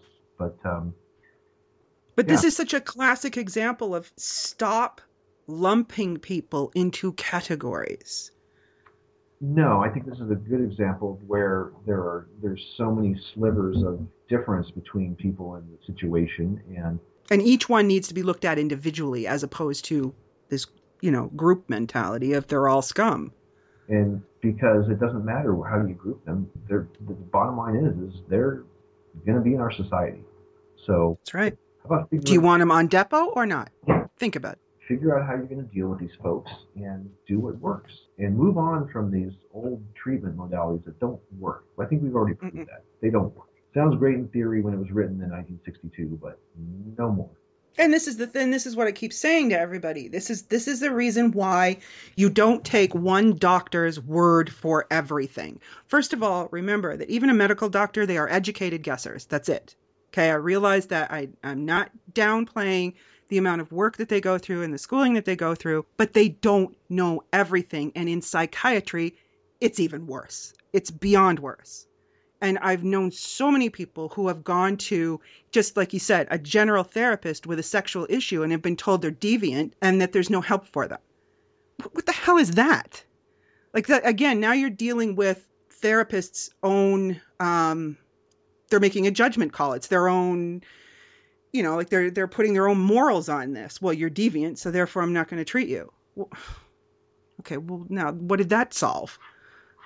Yeah, that's true. But, finding out, dealing with... Which is why you got to keep going and going and going. Do not, if you don't feel that you're getting the help that you need for any mental issue, I don't care what it is, keep going to the next person until someone hears you. Well, you would certainly do that with your car. If you thought that radiator replacement was out of whack with the price, you would definitely take it to another guy and say, oh, it's not your radiator, you just need a thermostat. It's a $5 part. You would certainly do that with your car. Why wouldn't you do that with your body, mind? This is your brain, you guys. Think about it. This is your endocrine system. This is your body. Yeah. I mean, I certainly saw who was a top-notch guy in his field, psychiatrist, as a source of prescribing the depot. The guy creeped me out. It's like, wait a minute, I'm supposed to be a creep here. How is it that there's only one for one creep? Why are you making me creepy? So I'm like, I don't think so. I have seen more therapists and psychiatrists and psychologists that need their own therapy so bad. Wow. So remember, these are all human beings helping other human beings. Human beings are flawed. So all I'm saying is don't give up. And I don't want to see a sex offender who, could possibly be thinking about the depot and then go, oh, well, what's the point? Because, I've been to so-and-so and this person and no one seemed to care. Keep pushing forward. Keep trying to find somebody. Don't give up. Yeah, and so I tried to make an appointment once with a doctor who specialized in transgender people. I thought, oh, perfect. But, yeah, they should be open-minded, yeah. Oh, no, they don't want to have anything to do with me. It's like, oh, really? Come on. You are, of all people, are fully aware of how this stuff works and how it's used in this context. It's the stigma. That surprised me. Yeah. It's the sex offender stigma. Yeah. And it's going to be with you no matter what you do. And that's another thing is there's a lot of guys that I speak to who think that this is all a game. So a lot of them will go out and do what you were doing as a game. It's two different things. It's just, I don't know how to get this through to everybody so that you understand that if this has become this twisted, continuous catch-22 and you're in that, it's not a game anymore. Okay, it's not something fun anymore. No. And you need to get help. No, I don't think the fun part lasts but a split second in the whole timeline. Yeah, when you add up all the fun part of it, yeah, it's nothing. Yeah, it's nothing. Here we have a relatively simple solution to a complex problem. A simple and inexpensive solution, that is, because Depot is now available in generic form, so it's very inexpensive. So it's not even a cost issue. But why is it that there's 9 or 10, 11 states that require it for repeat pedophiles and rapists? But what about the other 40? Yeah. And why are most of those states red states? What's that all about? That's an interesting statistic. That is interesting. Now, California, But then you're getting, because when we're talking extreme liberalism, or when we're talking about Democrats, or we're going into that, we're going to the left, they're going to be more concerned with prisoners' rights or offenders' rights. And to them, Depo is taking away that right.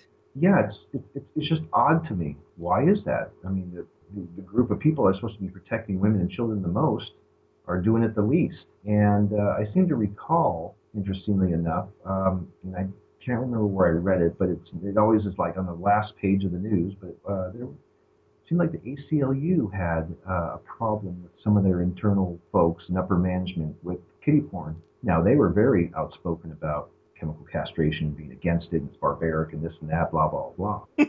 Well, I can understand. Well, no kidding. I mean, if you're sitting there, watching kiddie porn while you're doing that, well, yeah, you're probably not going to be really for Depo.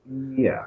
My observations is you have politicians and judges who are not really for this. Now, in the case of California and Florida, for some reason, the judges there seem to think that they're smarter than the rest of us, and they don't seem to be enforcing the law that requires this for repeat pedophiles and rapists. I think it's... Oh, okay. So now we're talking here's another problem with the system. Another problem with the system. So now you have this, they can go get it, right? They no problem, you can have your Depo, but no one's enforcing it. Nobody's enforcing it. And I think California has like 100,000 sex offenders now. In fact, there's even talk of getting rid of the registry because it's not efficient nor effective. Duh. So I think it's... Well, shaming someone isn't going to do anything. It doesn't stop the behavior. No. And knowing where they live isn't going to stop anything because they don't shit where they eat. I didn't commit my crimes where my neighbors might see me or know me. And I find that to be the case with a lot of different offenders. Now, there are exceptions to the rule, especially with pedophiles that are incest seeking. That's obviously not the case. But you do hear about people that are in positions of trust. But there's also a lot of cases where that's not the case. It just depends. And then the other things you hear about, well, these cases of rape, it's all about power. Well, really? You sure that's it? Yeah. It's kind of like... There's more to it than that. It's like the joke I tell. You hear about the rapist who couldn't get it up. There's no such joke because that's not true. I'm not making light of that. I'm just trying to... No, but you're absolutely right. You can't really rape somebody with a flaccid dick. So think about that for a minute. Although people are quick to say, oh, well, they use other things. Well, that may be the case, but statistically, that's not really always the case. And somebody has to be aroused to be able to do that. Certainly, there's a problem there. So why are we not looking at the hormone levels? So in my studies, meaning my research, I had found that no one had really ever looked at the correlation between sex offenders' testosterone levels and their crimes. No one? That's never been done. That's never been done. Why is that? You would think that would be... Why? You would think that'd be a no-brainer. Now, no kidding. I did read a study that seemed to think or hint that maybe they had low levels of testosterone. But again, I can't see that to be the case. No, because I can't either. Having been somebody with low to none, I'm first to tell you that that's the last thing on anyone's mind. So, that's what I was going to say. Like you've seen both sides of that coin. So right. That doesn't even make sense. Yes, and that study was from sometime in the 60s, so that wasn't even valid anymore. That's not even relevant anymore. Yeah. So that was just someone's hypothesis, I think. But why is that no one's looked at that? That would be a no-brainer. There's a lot of things about this that doesn't make any sense. That's one of them. The selective enforcement of these laws or the punishment is also another one. I mean, we have some places that can get it together, other places can't get it together, and they're full of people that reoffend. Whether you agree with, something like gun control, why is it the places with all the gun control have all the gun crimes? So there's some things that you just can't avoid the statistics and the reality of it. Why are the places that have these strict laws, yet they're not being enforced, have plenty of criminals? It doesn't make any sense to me. But like I said, I think we have these judges, politicians, and I even blame some of the therapists and social workers and probation officers for contributing to this problem by not really dealing with something that needs to be dealt with properly.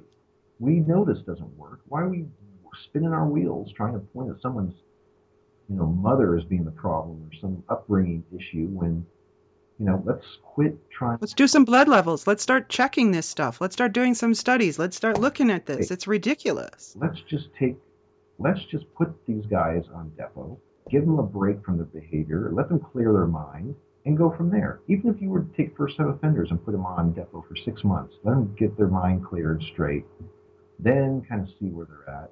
But I think for somebody like who's a repeat offender, no brainer.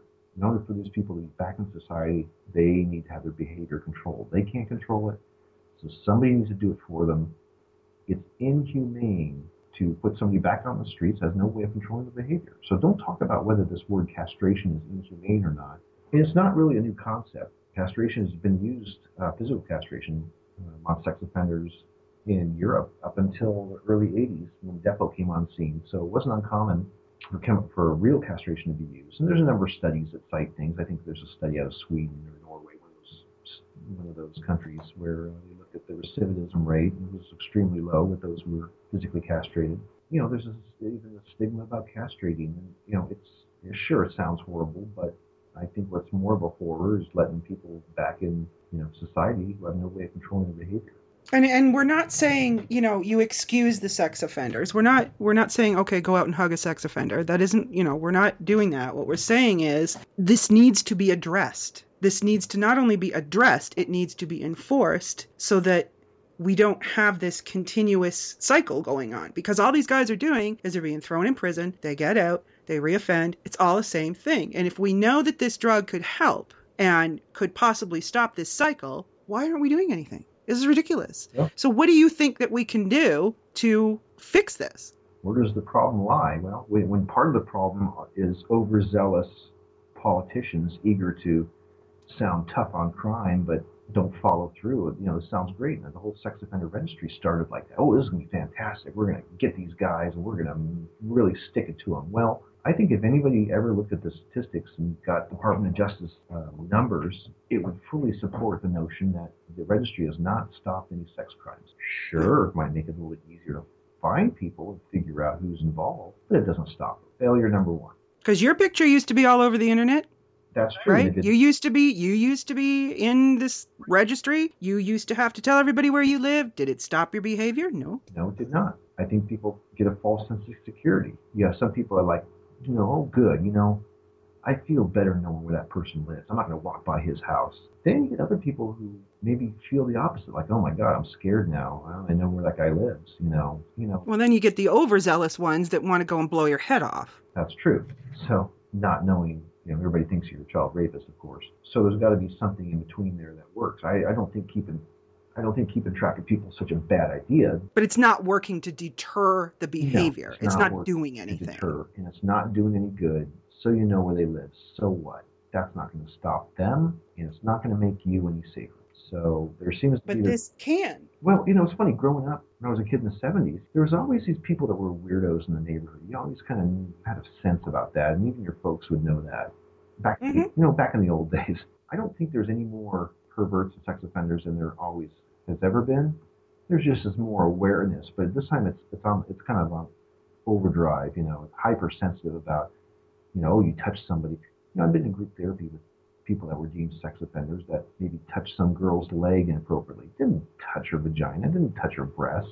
A little bit overzealous in how we see some of these things and classify them, but there's no excuse for any of that. But I think there's this hypersensitivity to this whole thing. And as a result, you got people that are becoming sex offenders who are, 17-year-olds dating an 18-year-old. They don't like the boy, so they're going to get them trumped up on statutory rape charges. There's plenty of cases like that. Courts are fond with them. I agree. Plenty of states are also dealing with, well, not plenty of them, some of the states are dealing with these things called Romeo and Juliet laws, where they deal with a little bit of an age difference. I mean, not like it's a 12-year-old trying to date a 30-year-old. That's a little bit different. Those aren't the people this was designed to keep in check. And that's not even the phrase, because keeping in check is something this is not doing. But I think as a result of these ham-handed sex offender laws that don't work, and treatment that is not effective, you have some unintended consequences that occur. And I think, again, my hypothesis could probably be supported by Department of Justice statistics. And that is that I think with sex offenders and the stigma that comes with them, and they're not stopping their behavior, they're going to roll the dice. And by rolling the dice, I mean that people that are going to either do violence or do child sex offenses, molestation, whatever, are now killing their victims when they didn't always used to do that. by chance of circumstantial evidence or maybe DNA evidence, and they do get trumped up. And that could also be because of high testosterone as well. No question. I'm not saying it's 100% behind it. It's going to add to that whole scenario. Yes. And again, I know there's something that needs to be looked at. So I think what happens now is part of these offenders kill their victims and roll the dice that they're going to be getting the death penalty. And what ends up happening is they hold that one trump card that they know where the body is buried. You see this more and more and more in the news. So what happens, they're on death row, and like, look, get me off of death row, I'll tell you where the body is, because the family just wants their loved one's body back so they could have some kind of closure, So the sex offender ends up having the last laugh because they get off of death row and they get life without parole, but they get to stay alive and masturbate to their fantasies forever and basically slip through the cracks. Something that never needed to get that way, because by the time these guys are in that situation, they had done this crime over and over and over. Oh, for years and years and years and years and years. Yeah. And they say for every one time they admit, the factor is 7, that how many times they've done it. So they said they did it once, they really did it 7 times. So they say that that's the numbers much more than they admit. So 1 to 7. Holy cow. Yeah. So what do you think we can do? Should we be writing our congressman? How do we fix this? Because I know you do a lot of advocating for these guys, and I know that you still go to group and you still work with these guys. How do you think we can get this out there? Well, the problem is so widespread. I mean, the stigma is one thing, but what are they teaching in schools nowadays? People going to medical school, or, even what are they teaching in abnormal psychology classes? Archaic stuff is what they're teaching. Yeah, maybe it starts there. Maybe it starts with the fact that not everybody's creepy looking and these are just regular people. Maybe it starts with, hey, these people didn't necessarily choose to be this way. Just like I made my joke in my opening statement, I'd rather be a drug addict than have this problem, be on the bottom of the totem pole. Just because of social acceptance. Because of social acceptance. So maybe politicians are the problem, of course, and they shouldn't be writing laws because they have no understanding of the hows and whys of these laws and what their effects are and unintended consequences. You have people that just are not adept at making those decisions, and they should have people that actually know or are experts in their field advising people on it. Of all things, say, oh, well, everybody's drugged up and, everybody's taking medication to control this, that, and the other thing. Well, this is the one time when this is not an excessive use of medication. This is kind of a must-do situation. It's all mandatory is what it should be. Right. It should be something that is just automatic. But the people I know that have been on Depo swear by it, and I think you will find that once they've gotten the level right and it works, they're pretty happy. So what does that mean? That has to hold some water with someone. Seems to me, people like me aren't necessarily going to step up and speak to this. But you know what? I think that would help. I think that if there was more of a voice coming from the offenders themselves who have been placed on Depo, who can now see both sides and say, no, we're coming forward to tell you guys this is what should be done. It's working for us and it should be mandated and it should be easier to deal with. Maybe the voice needs to come from offenders themselves. Just like you said, the group therapy session should be moderated by offenders. And people tell their story. If these laws can't get changed by politicians, maybe it comes from a different direction, and maybe the therapy community can come around, or maybe you have people being their own advocates. I do know in situations where offenders have stepped up and said, hey, I think I want this treatment. I think the court has been very receptive to that and have looked at it like, okay, well, someone wants to go in the right direction and take this kind of course of action. That's like, oh my God, applaud these people. Hello. That's notable. And I think two things. I think you let these people be on Depo, then they no longer need to be on the registry.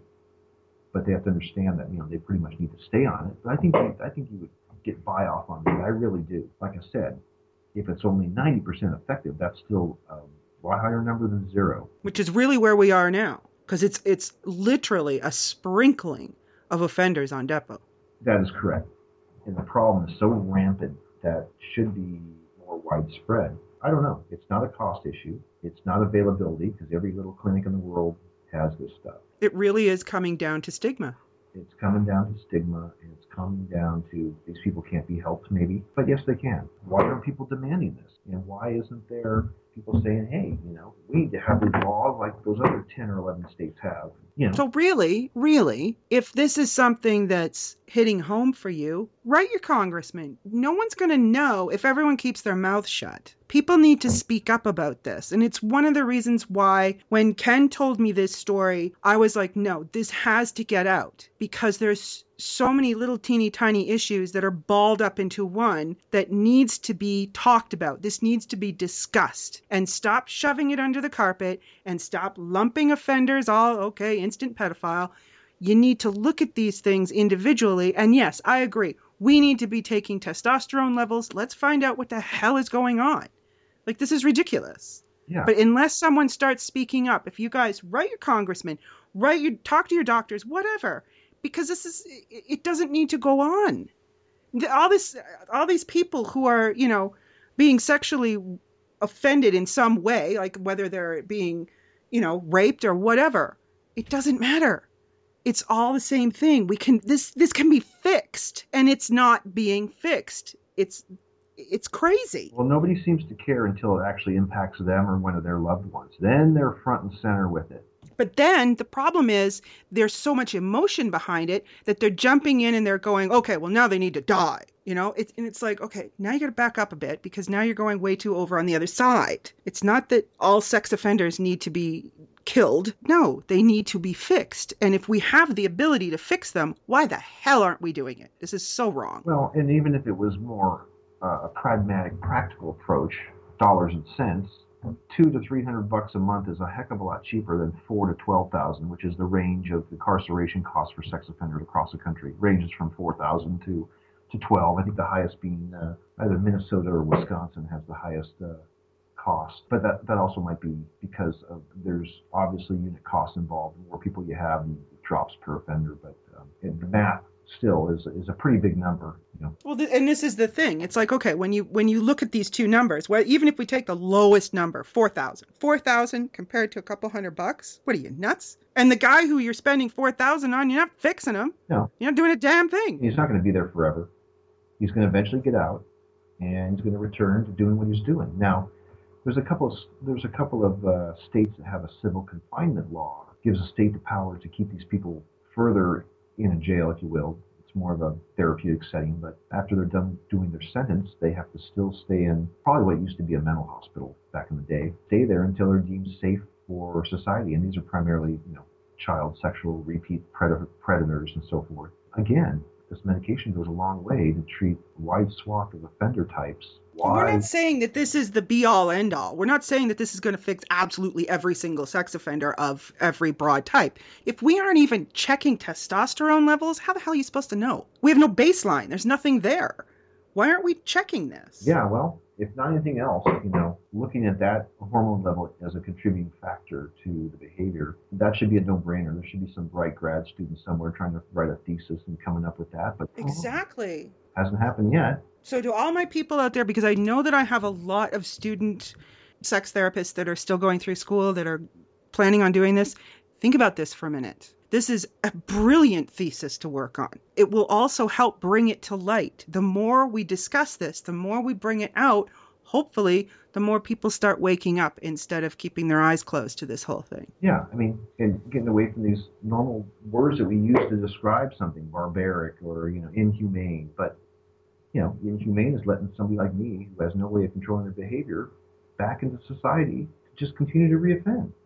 Exactly. So at what point what's worse? At what point do I have rights? Do I have rights to the fact that I need somebody to control me for me? I think I have those rights. I think my rights have been violated because someone hasn't been able to protect myself from myself. We're certainly worried about everybody's rights nowadays. How about that? I don't know. I don't know at what point things would come around, but it seems like vendors having alternative treatment programs that are above and beyond just going in and talking to somebody and that person making $140 an hour or whatever the heck it is. Because talking it's not, if this is a testosterone issue, and I think in most cases it would be, talking isn't going to do it. Discussing, mommy hated me, daddy spanked me, it's not going to do anything. Yeah, it's focused on the behavioral problems. Stopping the behavior should be the number one. The first thing you should do is, how do we stop this guy from doing X, Y, and Z? Instead, we're going to go to therapy, we're going to talk, months go on, person's still offending. Come on. That doesn't sound rational or logical. I don't have a degree in that, but I can tell you right now, that makes no sense. And having a degree doesn't mean you have brains. Sorry. Yeah. It's true.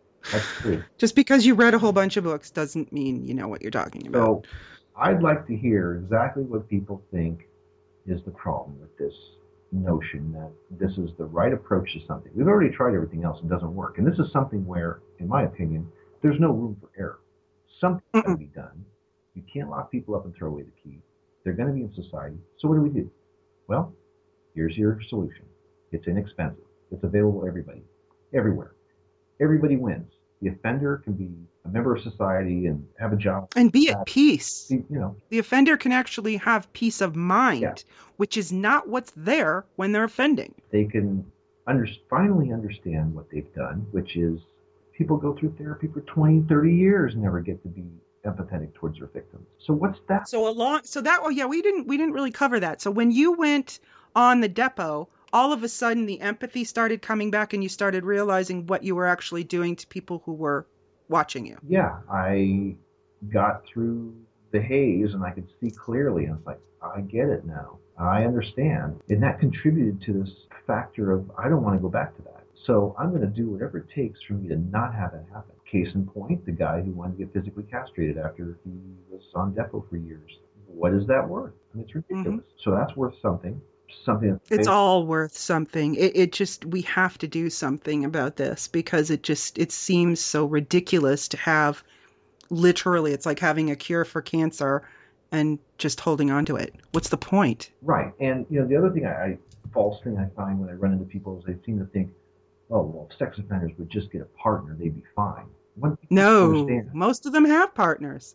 Or they're not interested in regular intercourse sex with women. They want to masturbate to their deviant behavior. If you want to find the sex offenders, it starts with, they're all pretty much compulsive masturbators. They masturbate to whatever their deviance is.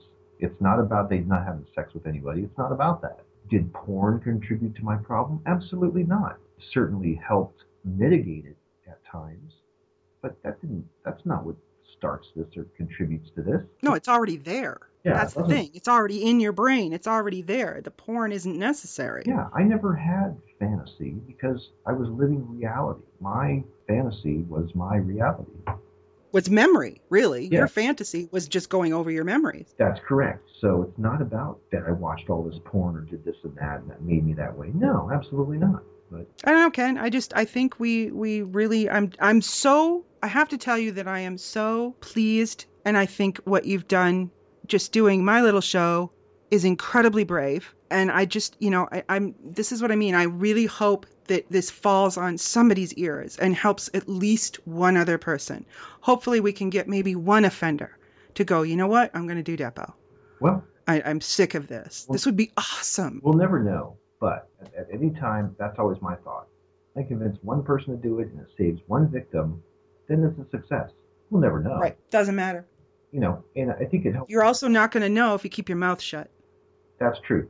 But there's other things that are positive about it that has helped out. For instance, just the fact you're on depot, nobody can accuse you of doing anything because you're not capable of it. There's been times when I've been looked at because I'm a ripe subject for that type of crime or something, but I have a chemical alibi. My body doesn't make testosterone. It doesn't make semen. I'm impotent. I'm not capable of that. So that's been a good thing. Finding housing. It's also been good when I finally am able to have somebody listen and they find out we'll get through the first step is, okay, I'm not a pedophile, I'm not a rapist. Oh, by the way, I'm also chemically castrated. That's been helpful. There's been a number of things. And also the notion that if he's willing to do that and be upfront about it, then, people can start to trust you again. So what's that worth? I wish I could tell you the whole litany of things that are negative about it. Yeah, there's some side effects to it, but the positives far outweigh the negatives.